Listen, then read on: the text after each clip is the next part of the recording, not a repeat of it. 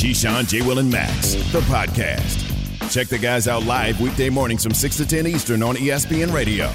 It is Keyshawn, J. Will, and Max on ESPN Radio, ESPN2, Sirius XM Channel 80, and your smart speakers. Keyshawn, J. Will, and Max is presented by Progressive Insurance, and all guests join us on the Goodyear Hotline. You're probably sitting there saying to yourself, that's not Max, and you are correct.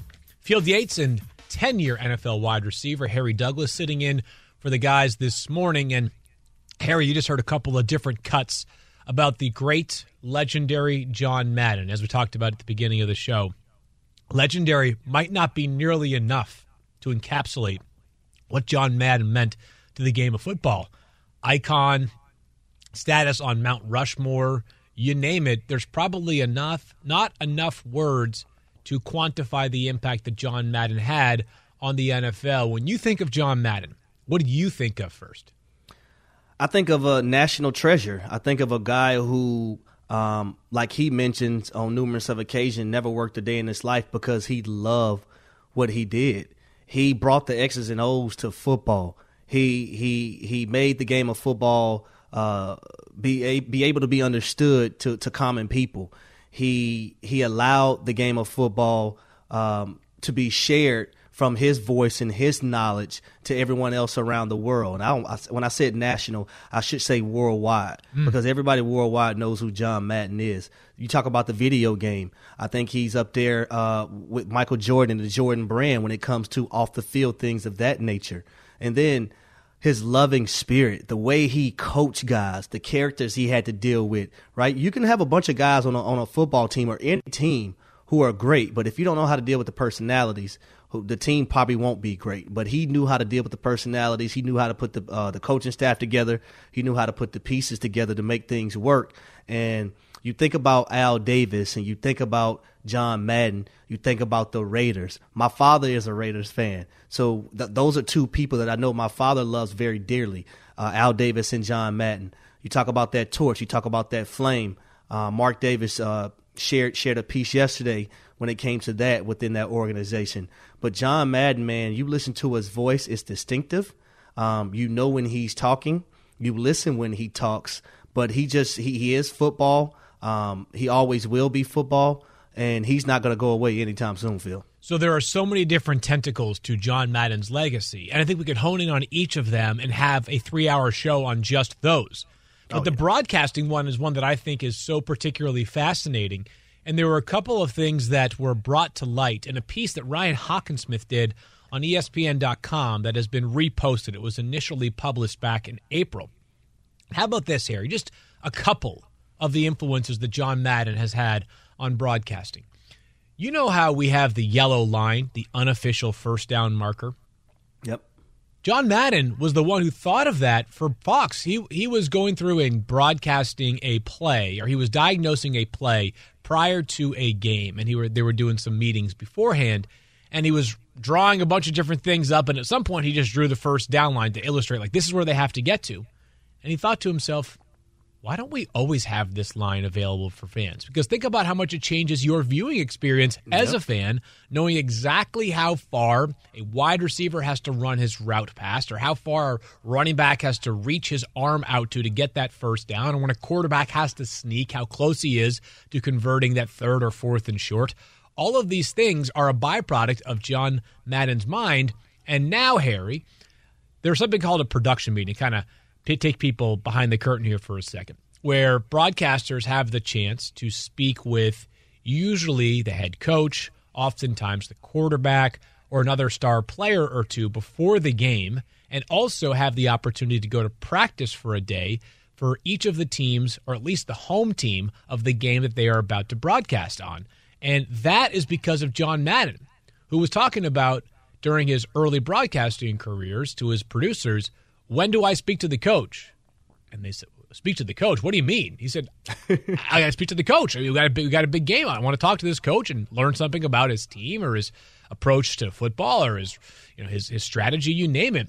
And that's the genesis of it, is that John Madden brought to life elements of broadcasting that people had not previously realized. And as a broadcaster, Harry, he was one of a kind. He could talk about football. He could break down a turducken. You name it, he could talk about it. He was a trailblazer. Well, you say trailblazer, I'll say a trendsetter as well. And right, when you throw out the word legacy, right, you think about John Madden's legacy as a coach, as a broadcaster, as a guy who has a video game named after him.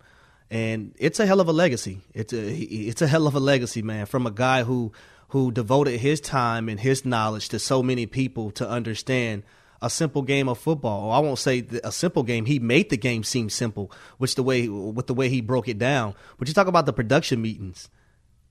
John Madden. You just spoke about the first down line. John Madden. So many things around the game of football says John Madden. So that's why I say, Phil, even though he's gone, he will never be forgotten, and he always will be implemented in this game that we call football. Chris Berman, a legend in his own right, had some interesting and great thoughts about John Madden, one of which I wanted you to hear. Just to see the Hall of Fame players, coaches up on the stage react when John got up to speak and when he spoke, those images will stay with me for a long time. What they thought, the best of the best. Hearing Chris Berman speak about John Madden, I'm sure he could do probably an entire show himself on what John Madden meant to this game. He certainly has just done so much, or did so much during his 85 years on this earth. And I think everybody has a memory or a thought on the legacy of John Madden. And let's go out to the Dr. Pepper call-in line to get some of your thoughts. And we go to Dave in College Park. Dave, what's your lasting memory of John Madden? Well, a few things here. So, number one, just the fact that he was like a pioneer. He was the first kind of commentator to talk like a real person. He wasn't all business. He was casual. He would bring some enjoyment to it, some silliness, if you will. He never took himself serious. And so he would explain things, but in a colorful way where it was fun. You could feel that he was enjoying himself, not uptight. And so it's so many things that just, I grew up, just every Christmas wanting to get that Madden game, seeing he was going to be on the cover, and just things that he just was so a part of. And I really hope the NFL does something for him, like maybe put patches on jerseys, and I'm sure they have a moment of silence this weekend. But the players really need to realize how much he has affected them financially in the game, advanced it for some of his thoughts and technologies and all that stuff. And also, I have a fear of flying just like he did, so I can certainly understand why he would take the buses and stuff like that. I just really enjoyed him for his career. I grew up, I'm 50 years old, so I grew up when he was broadcasting the Cowboys games, him and Pat Summerall.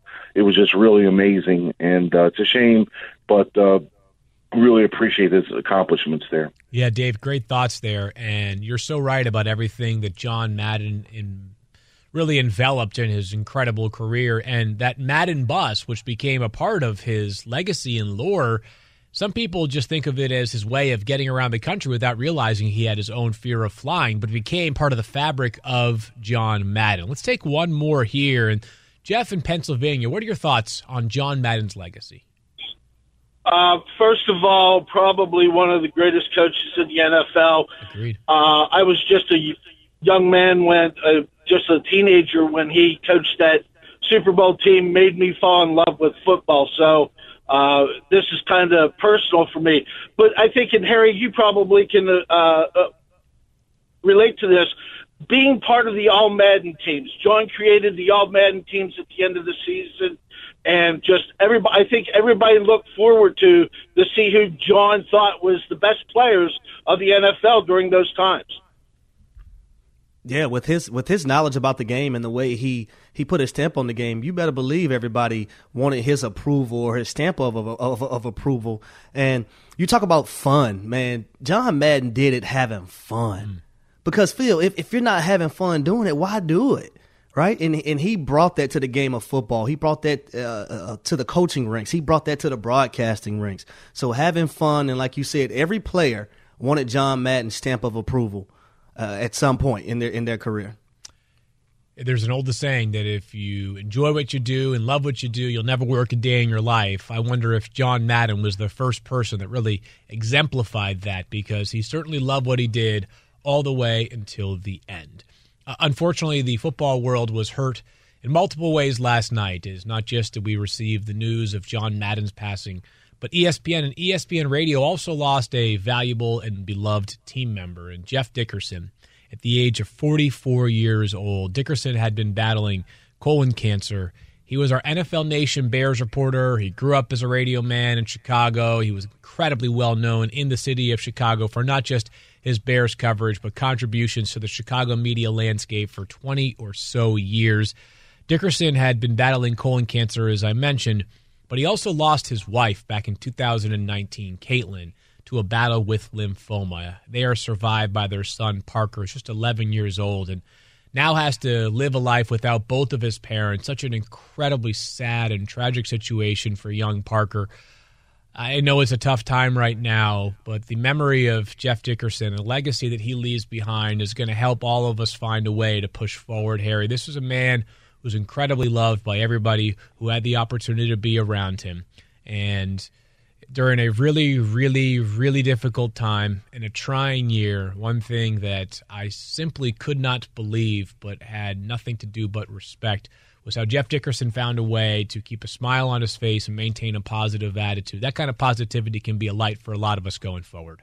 Yeah, Phil, and I will keep reiterating to everyone, even if you didn't know Jeff, man, if you can, reach out to his son some kind of way. Send him an email, send him a note, write him a letter. Do everything that you can, because that young man is going to be going through it, and he's going to need everyone's help as he continues his journey that we call life. Losing both parents, that's hard.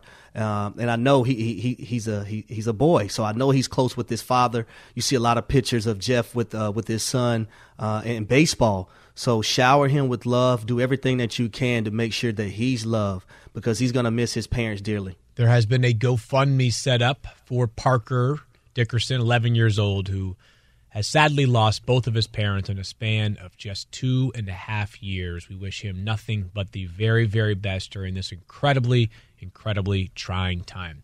Much more Keyshawn, Jay Will, and Max with Field Yates and Harry Douglas coming up next on ESPN Radio and ESPN2.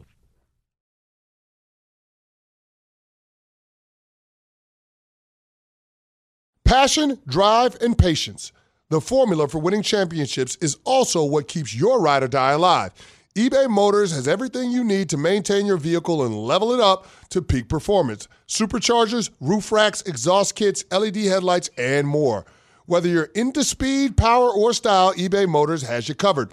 With over 122 million parts for your number one ride or die, you'll always find exactly what you're looking for. And with eBay Guaranteed Fit, your part is guaranteed to fit your ride every time or your money back. Because with eBay Motors, you're burning rubber, not cash. With all the parts you need at the prices you want, it's easy to make your car the MVP and bring home huge wins. Keep your ride or die alive at ebaymotors.com. Eligible items only. Exclusions apply. Have you ridden an electric e-bike yet? You need to check out Electric E-Bikes today, the #1 selling e-bike in America. Two things stand out that bikers love about Electric. Number one, the majority of their models come pre-assembled, so you don't need to be a bike savant to ride them. Number two, Electric wants to empower riders to spend more time exploring outside on their bikes, so they've made range a priority. Long-range batteries allow riders to hit typically around 65 miles of range, or up to 150 miles on some models. Bonus, Electric has purposefully priced their bikes to be affordably awesome, so you don't have to break the bank to get these sweet rides. See why people who have made the switch to electric bikes have fallen in love with biking again by visiting lectricebikes.com. That's LECTRIC ebikes.com. Keyshawn, J. Will, and Max, the podcast. Cincinnati is fourth, the first group of 5 team to make the playoff, and they'll meet number 1 Alabama. In the other, it'll be second-ranked Michigan and number 3 Georgia. Just out of the playoff, Notre Dame is 5th, Ohio State ranked 6th. We are back on Keyshawn, Jay Will, and Max. It is Field Yates and Harry Douglas, 10-year NFL wide receiver, hanging out with you on this beautiful Wednesday morning, and it's time now for us to talk a little college football with a man that really doesn't need any introduction, but we'll give him one anyways. It is Paul Finebaum. You know him as the host of the Paul Finebaum Show, and you know him as somebody who is as woven into the fabric of ESPN's college football coverage as anybody. Paul, good morning to you. Good morning, Fields. Harry, thanks for having me on. Good morning, everybody, and Happy New Year. Yeah, Happy New Year to you as well. And the good news is, Paul, that we're finally getting close to these college football playoff semifinals. We are just 2 days away from both Alabama, Cincinnati, and also Michigan and Georgia. We know how the College Football Playoff Committee ranked them, but how would you rank these four teams, Paul, if you were to do your own 1 through 4 ranking? And this will all make more sense with the follow-up question after it. Yeah, Fields, the real issue is who's number one, and I'm not talking about who is really number one, is who is the best team. And for most of the season, I thought it was Georgia, but I lost a lot of faith in Georgia in the SEC championship game. Their offense sputtered, and the defense, which we all thought was impenetrable, just collapsed. So I will agree with the committee in relation to Alabama. Now, Georgia, in my mind, still would be number 2. Ahead of Michigan, which I think we fell in love with late in the year because of the Ohio State win and the Big Ten championship win. So they would be 3, and obviously and predictably 4th would be Cincinnati. Now, Paul, I got to ask you, when you look at this matchup between Georgia and Michigan, I think Michigan personally is one of the most complete teams in college football. What do you think their chances are actually defeating Georgia on Friday? Harry, I think they're reasonable, and it's so hard for those of us who live in the South, who got mired in this Georgia run, to separate ourselves from what we saw, because you just simply can't say you played Alabama and you ended up getting shredded. So let's just call that a mulligan. You don't get mulligans in this sport, and so I hear you. I resisted what I was watching with my own eyes all year with Michigan. They look good from the beginning, but again, just like I said with Georgia, you're hung up on, well, when is it going to collapse? And when they faded against Michigan State late, a lot of us said, okay, here we go again. But that was a hiccup. That was an aberration. That wasn't who this Michigan team was. This Michigan team was exactly who we saw against Ohio State. So I hear you. A lot of my friends like you who played the game, understand the game, believe Michigan is going to win this game. I'm not quite convinced of that, but I would not call out the reserves to battle you on it either. I think the line's a little out of whack there. Georgia's a 7 point favorite. I think it's going to come down to 1 or 2 plays. And I know that sounds cliche, but I think it is a very close game. I do like Georgia, though. Yeah, Paul, you're not crazy about saying that, though, Paul, because one of the things that I don't think a lot of people understand about football games, whether it's at the college level or the national football level, there are about 4 to 6 plays that decipher and decide a football game. And if you're on the bad side of that, that means you lost. If you're on the good side of that, that means you won. So I think you are right about that. So, Paul, you mentioned that obviously your number 4 team in your rankings is Cincinnati, which I think most people agree is that's where they deserve to be slotted, even as the only undefeated team. But strange things can happen in college football. What is the roadmap to Cincinnati pulling off what would be an historic upset on Friday against Alabama? I think they need to watch the Auburn game, Fields, and replicate it as much as humanly possible. And I realize everyone in the country this morning, either watching or listening, may not have seen that game. But that was a game that Alabama's offense was inept the entire game until the final drive. And the reason was that Auburn, which was a pedestrian team, they finished 6-7. They lost yesterday in the Birmingham Bowl to Houston. Simply put pressure on Bryce Young the entire game. He was running for his life. Alabama's running game, which has not been great, it was a little bit more challenge in that game because of an injury to Brian Robinson than it will be this weekend. It just simply couldn't get anything going until Bryce Young had that insane 12-play drive in the final 2 minutes of the game when Auburn simply forgot that they should play reckless, that they were a 6-6 team and they had nothing to lose. That game went into 4 overtimes. My point being, pressure Bryce Young. That's dangerous. But it's not as dangerous today on Friday that it has been, because John Mechie, who is the number 2 receiver for Alabama and who started the season number 1, and Jamison Williams came on from Ohio State and took that role over, is out of the game. They are very thin at running back. Another thing that concerns me a little bit is Marone, the offensive line coach, who was out for a couple of days with COVID. He and Bill O'Brien, I know they're back now in Dallas, but some continuity there, even though there's a long layoff of 3.5 weeks between games. So I think that's the ticket. Cincinnati's very good defensively. They have a really strong quarterback. Cincinnati has to play like Auburn did up until the end of that game. Just play reckless. They have nothing to lose. This is their moment. I know Cincinnati realizes that so many things are resting with them. But the Power Five has been brilliant in the bowl season. They've been beating SEC teams. They've been beating ACC teams. This is not a game to get uptight. This is a game to go for it.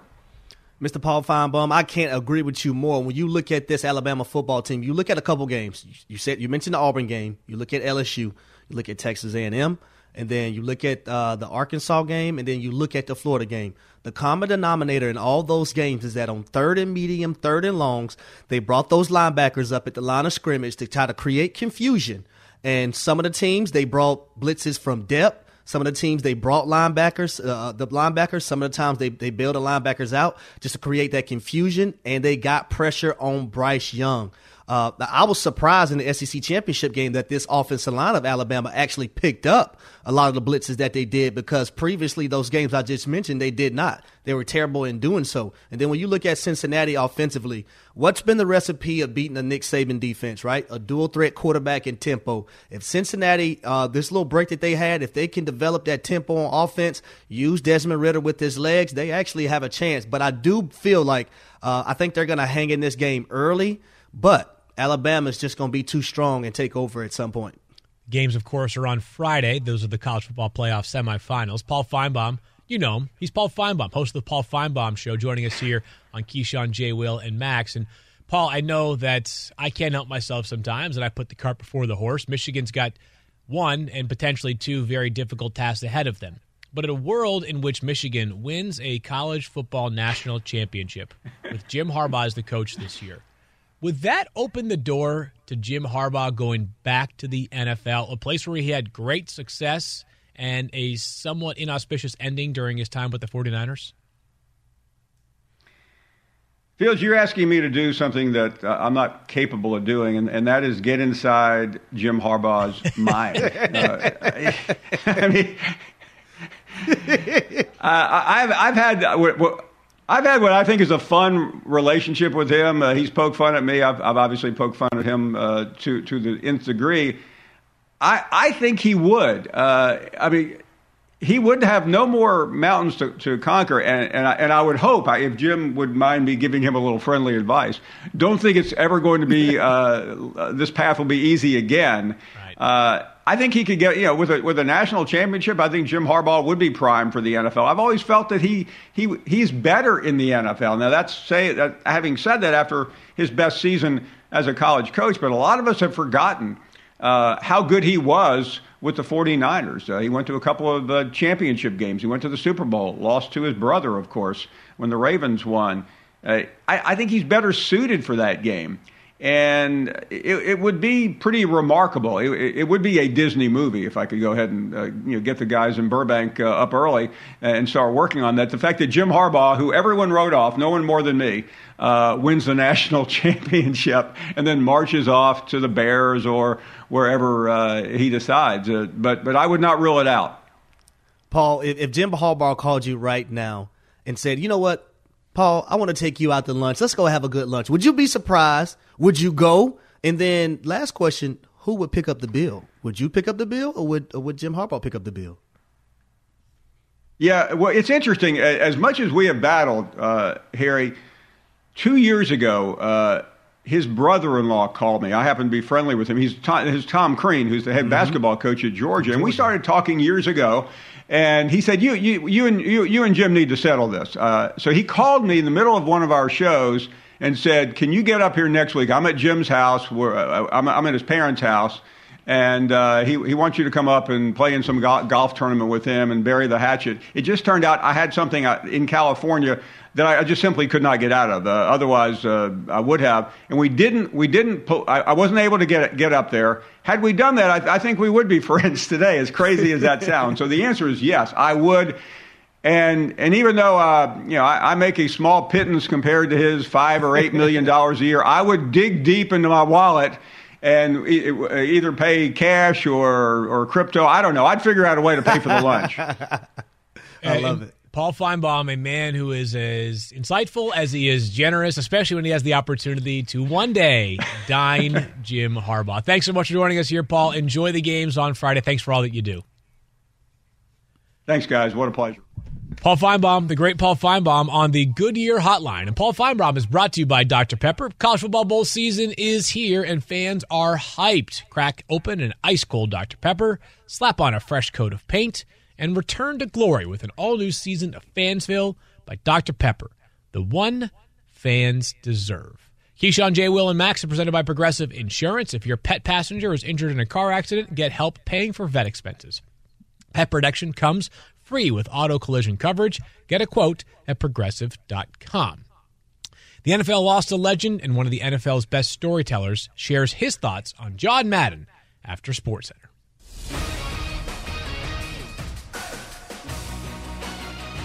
Westbrook dribbling down the middle, elects to pull it out, cut to LeBron, slam dunk, and that should do it. LeBron with a huge dunk, 26 points, 11 assists, 9 rebounds. Michael, you think it's over? It's over. LeBron James had a triple-double last night, helping the Lakers snap their 5-game skid. You heard that on 710 ESPN LA. James started at center, scored 32 points, had 11 rebounds and 11 assists in the Lakers' 132-123 win over the Rockets. He became the first Lakers starting center with a triple-double since Pau Gasol in 2010. James turns 37 tomorrow, and he became the youngest player to reach 36,000 career points. Meanwhile, Russell Westbrook added a triple-double of his own. Stephen Curry had 23 points, including 5 three-pointers to reach 3,000 for his career, but it wasn't enough as the Warriors fell to the Nuggets 89-86. Curry, who became the first player in NBA history to reach the mark, also tied his own NBA record with a three-pointer in 157 straight games. Nikola Jokic had 22 points and 18 rebounds for the Nuggets in the win. And Pro Football Hall of Fame coach and broadcaster John Madden died unexpectedly Tuesday morning, that according to the NFL. No cause was immediately given. Madden gained fame as a Hall of Fame coach of the Raiders, with his .759 winning percentage still the best amongst NFL coaches with more than 100 games. But Madden's popularity extended far beyond that, from being the preeminent NFL broadcaster for more than 3 decades to becoming the face of EA Sports' Madden NFL Football, the wildly popular video game that hooked so many onto the sport. John Madden, the Hall of Fame coach turned broadcaster, passed away Tuesday morning at the age of 85. I have never worked a day in my life. I went from player to coach to a broadcaster, and I am the luckiest guy in the world. As we continue here on Keyshawn, J. Will, and Max, Phil Yates and Harry Douglas hanging out with you, and we are pleased to be joined now on the Dr. Pepper hotline by perhaps one of the most, well, it certainly is one of the most preeminent voices in the NFL media, a man who is a great storyteller and had the fortune of spending time with John Madden during his incredible life. He's Peter King from NBC Sports, who really needs no introduction. Peter, good morning to you. And when we learned this news about John Madden's passing last night, what were some of the immediate thoughts that came to your mind as you recalled some of the memories that you shared with John? Field, I think the most significant thing is that when John Madden retired with 32 losses in 10 years, he had an incredible life on the football sidelines. He then went on to do 2 things that were more notable than being a football coach. He's a Hall of Fame football coach, and then he followed that by being probably the best broadcaster of games of all time. And he followed that also by putting a $7 billion video game on the market. He didn't do it personally. He lent his name and voice and support to it. And not only did did he do all those things, but I believe that he just really broadened the NFL's fan base. And by that I mean, I believe that you know, as my wife said the other day, that he made her love football. And his voice, the way he did games, the common person attitude was just something that every broadcaster now, every color analyst, Chris Collinsworth, Tony Romo, they all want to be the guy sitting next to you in the restaurant, at the bar, or whatever, showing you, telling you about the game, translating it for you. And so he was a great football coach who then did two things even better than being a football coach. Peter, if you had to pinpoint one or two things that was the common denominator for John Madden to be so great as a coach and a broadcaster, what would those one or two things be? I think, Harry, that the thing that everybody knew about Madden is that he was absolutely sincere. He was a rumpled old guy. You know, by the time he became really famous in the booth, but he didn't seem old. He didn't seem like he was in his 50s and 60s and you know, and ended in his 70s. He seemed like he was so full of life and having so much fun. He loved his job. And I think the other thing would be that not only that he was real, but he totally understood how to educate people about this game that is so hard to understand. Harry, you've been in meeting rooms forever, and you understand that most of what is said in the media or by fans is not maliciously wrong or anything like that, but it just isn't. It isn't backboned by an education about the game. And Madden did that, and he made it easy for people to understand the game. Peter, you mentioned that some people know John Madden as a video game tycoon. That may be the most familiar part of his life to many. You think about his broadcasting career, he had such a unique flavor and way in which he approached his craft. How do you think you would describe it to those that maybe didn't have the chance to grow up watching John with his variety of partners, including the great Pat Summerall, perhaps the most iconic duo in football broadcasting history? Field, I'll explain that, and I'll answer that by talking about a trip I took with John in 1980. I took a bus across the country from his home in Pleasanton, California, in the Bay Area, to the Dakota apartment building where he was a neighbor of Yoko Ono in Manhattan. And on that trip, the essence of Madden came across, and it's the same essence that he had on television. And the essence essentially is this: he's curious, and he cares, and he really wants to do a great job. I watched him watching tape on that bus, on an old VHS tape of the Cowboys and Giants preparing for a game that week. And he'd watch tape until 2:30 in the morning and just talk football and say, wow, look at Emmitt Smith, look at this. It wasn't anything that seemed like work. As he said in the clip leading into this, he never worked a day in his life. This was fun. Who wouldn't want to drive on a Hyatt suite on wheels across the country, eating what you want and wearing whatever you want and watching tape of football, which you love? And everything that he did, when you listen to him do a game, you know, circling Troy Aikman's ratty beard one week when he was on the sidelines. He once circled me and George Toma on the sidelines of a sopping wet, rainy game at Candlestick Park when I was interviewing him for Sports Illustrated.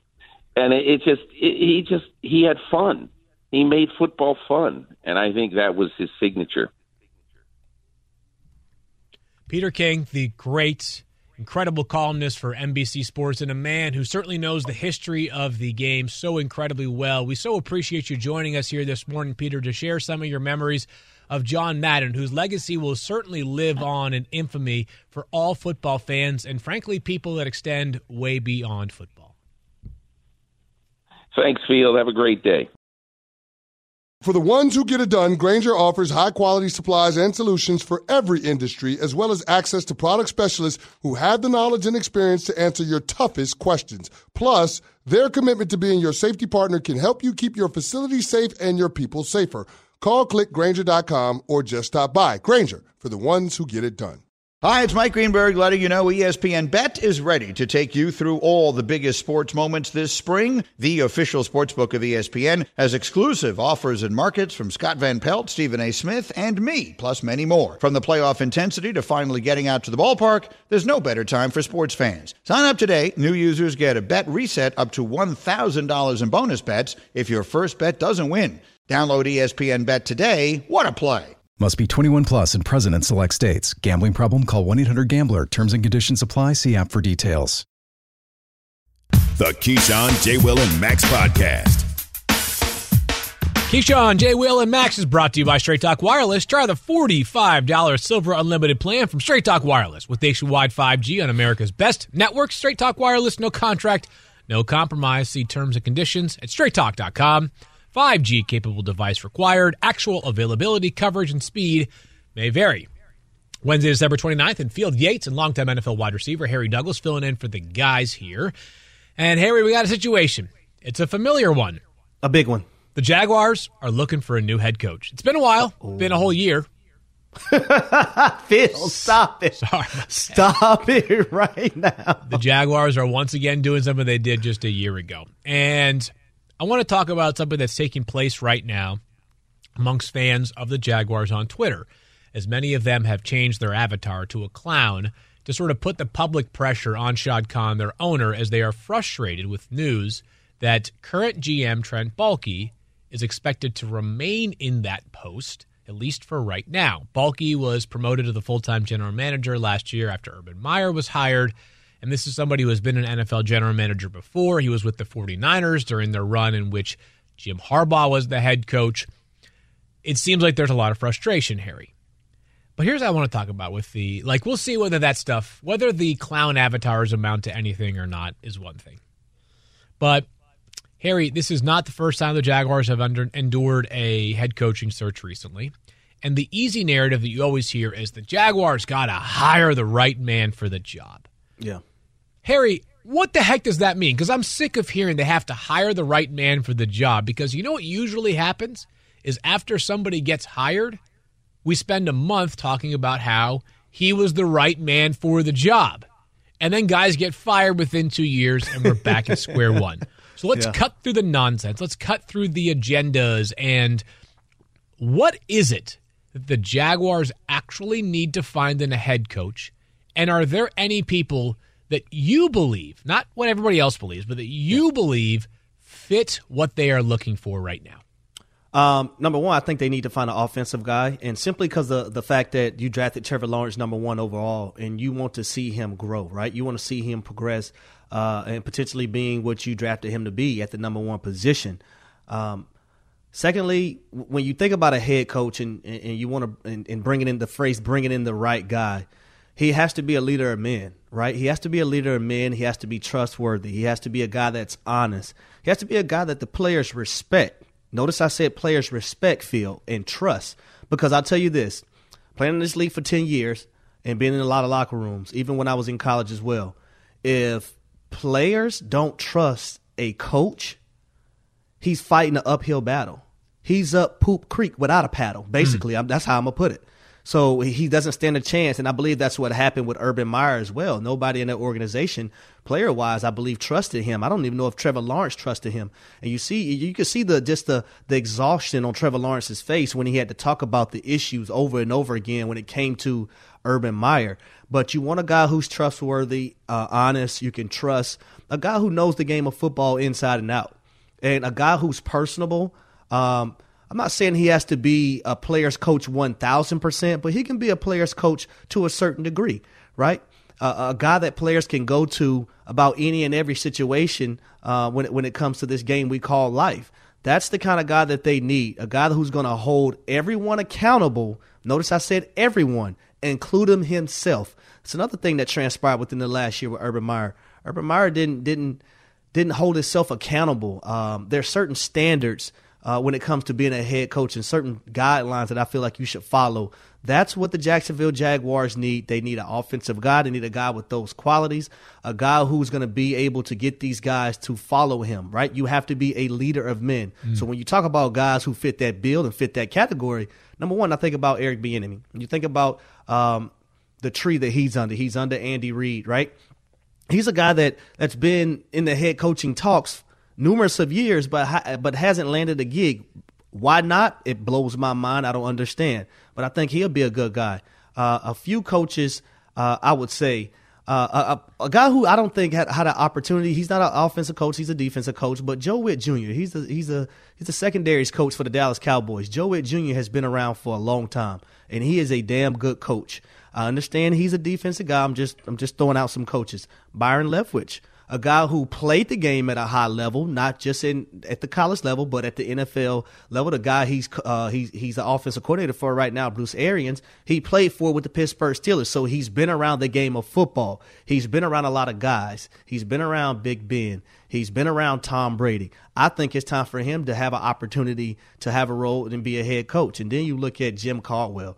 I don't even understand why Jim Caldwell doesn't even have a damn head coaching job, period, right now. I really don't understand it. So those are three guys that I would name that should get an opportunity when it comes to coaching Trevor Lawrence and the Jacksonville Jaguars. Keyshawn, J. Will, and Max is presented by Progressive Insurance. It's Field Yates and Harry Douglas hanging out with you this morning. And Harry, one thing that I think is important, I think all those names that you brought up are excellent potential candidates for a head coaching gig, whether it's in Jacksonville or otherwise. I'm going to be less specific about the names and more specific about the process. Shad Khan's owned the Jaguars for about a decade now. And one thing that I feel like is evident is he was new to sports ownership or NFL ownership when he took over, which is the case for many owners. And sometimes what you have is new owners who are relying upon people that they find as confidants, or sometimes what happens is they rely upon what they hear publicly in the media. People like us that are talking about certain people, right?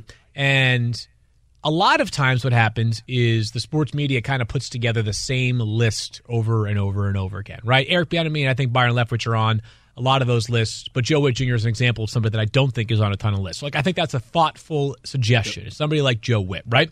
Yep. What I want Shad Khan to do is whatever the lists are publicly, those are reasonable starting points, all right? Because a lot of those names do end up having some great merit to them. But I also want him to take on this responsibility and not worry about what everybody else is saying or thinking. Do what you believe is best and right and the perfect fit for your franchise going forward. Just one example here, and I understand that Aaron Rodgers is the quarterback of the Green Bay Packers. But a few years ago, after the Packers fired Mike McCarthy, they were the first team to make their coaching hire. I believe there were 8 openings that year. And they ended up hiring Matt LaFleur. And Matt had just come off of a season with the Titans in which they were like dead last in offense. Yep. And everybody was like, how can you hire Matt LaFleur, an offensive coordinator, after a terrible year on offense? They saw something. They saw the right fit. They were not good the 3 years prior to that with Aaron Rodgers as their starting quarterback. They've been excellent since then. I'm using that as a blueprint to how I want the Jaguars to worry less about public perception and worry more about what the team needs and who is tailor-made to fill those needs, because clearly what they have done recently has not worked out in Jacksonville area. Phil, I agree with you 100%, and I don't believe that Jacksonville Jaguars hired Urban Meyer because that's truly who they wanted. I think the public perception, a lot of people who probably wanted Urban Meyer as their head coach, but I thought the flags were there to not hire him as your head coach, and I thought it was a lot more qualified people that is coaching the National Football League who deserve the opportunity to get that role versus Urban Meyer coming from the college ranks and retirement. So you're right, man. I think you have to go with your intuition and your feeling on what you think the organization needs, because I don't know how many more times Jacksonville has to mess up, but I think it's slim to none. we shall see how things unfold there. At least Trevor Lawrence is still there. The good news is Harry will tell us whether he prefers Trevor Lawrence or Zach Wilson going forward. Coming up, the NFL lost a legend, and the ESPN family lost a father and a husband and great colleague. Thanks for listening to Keyshawn, J. Will, and Max, the podcast. Check the guys out live weekday mornings from 6 to 10 Eastern on ESPN Radio.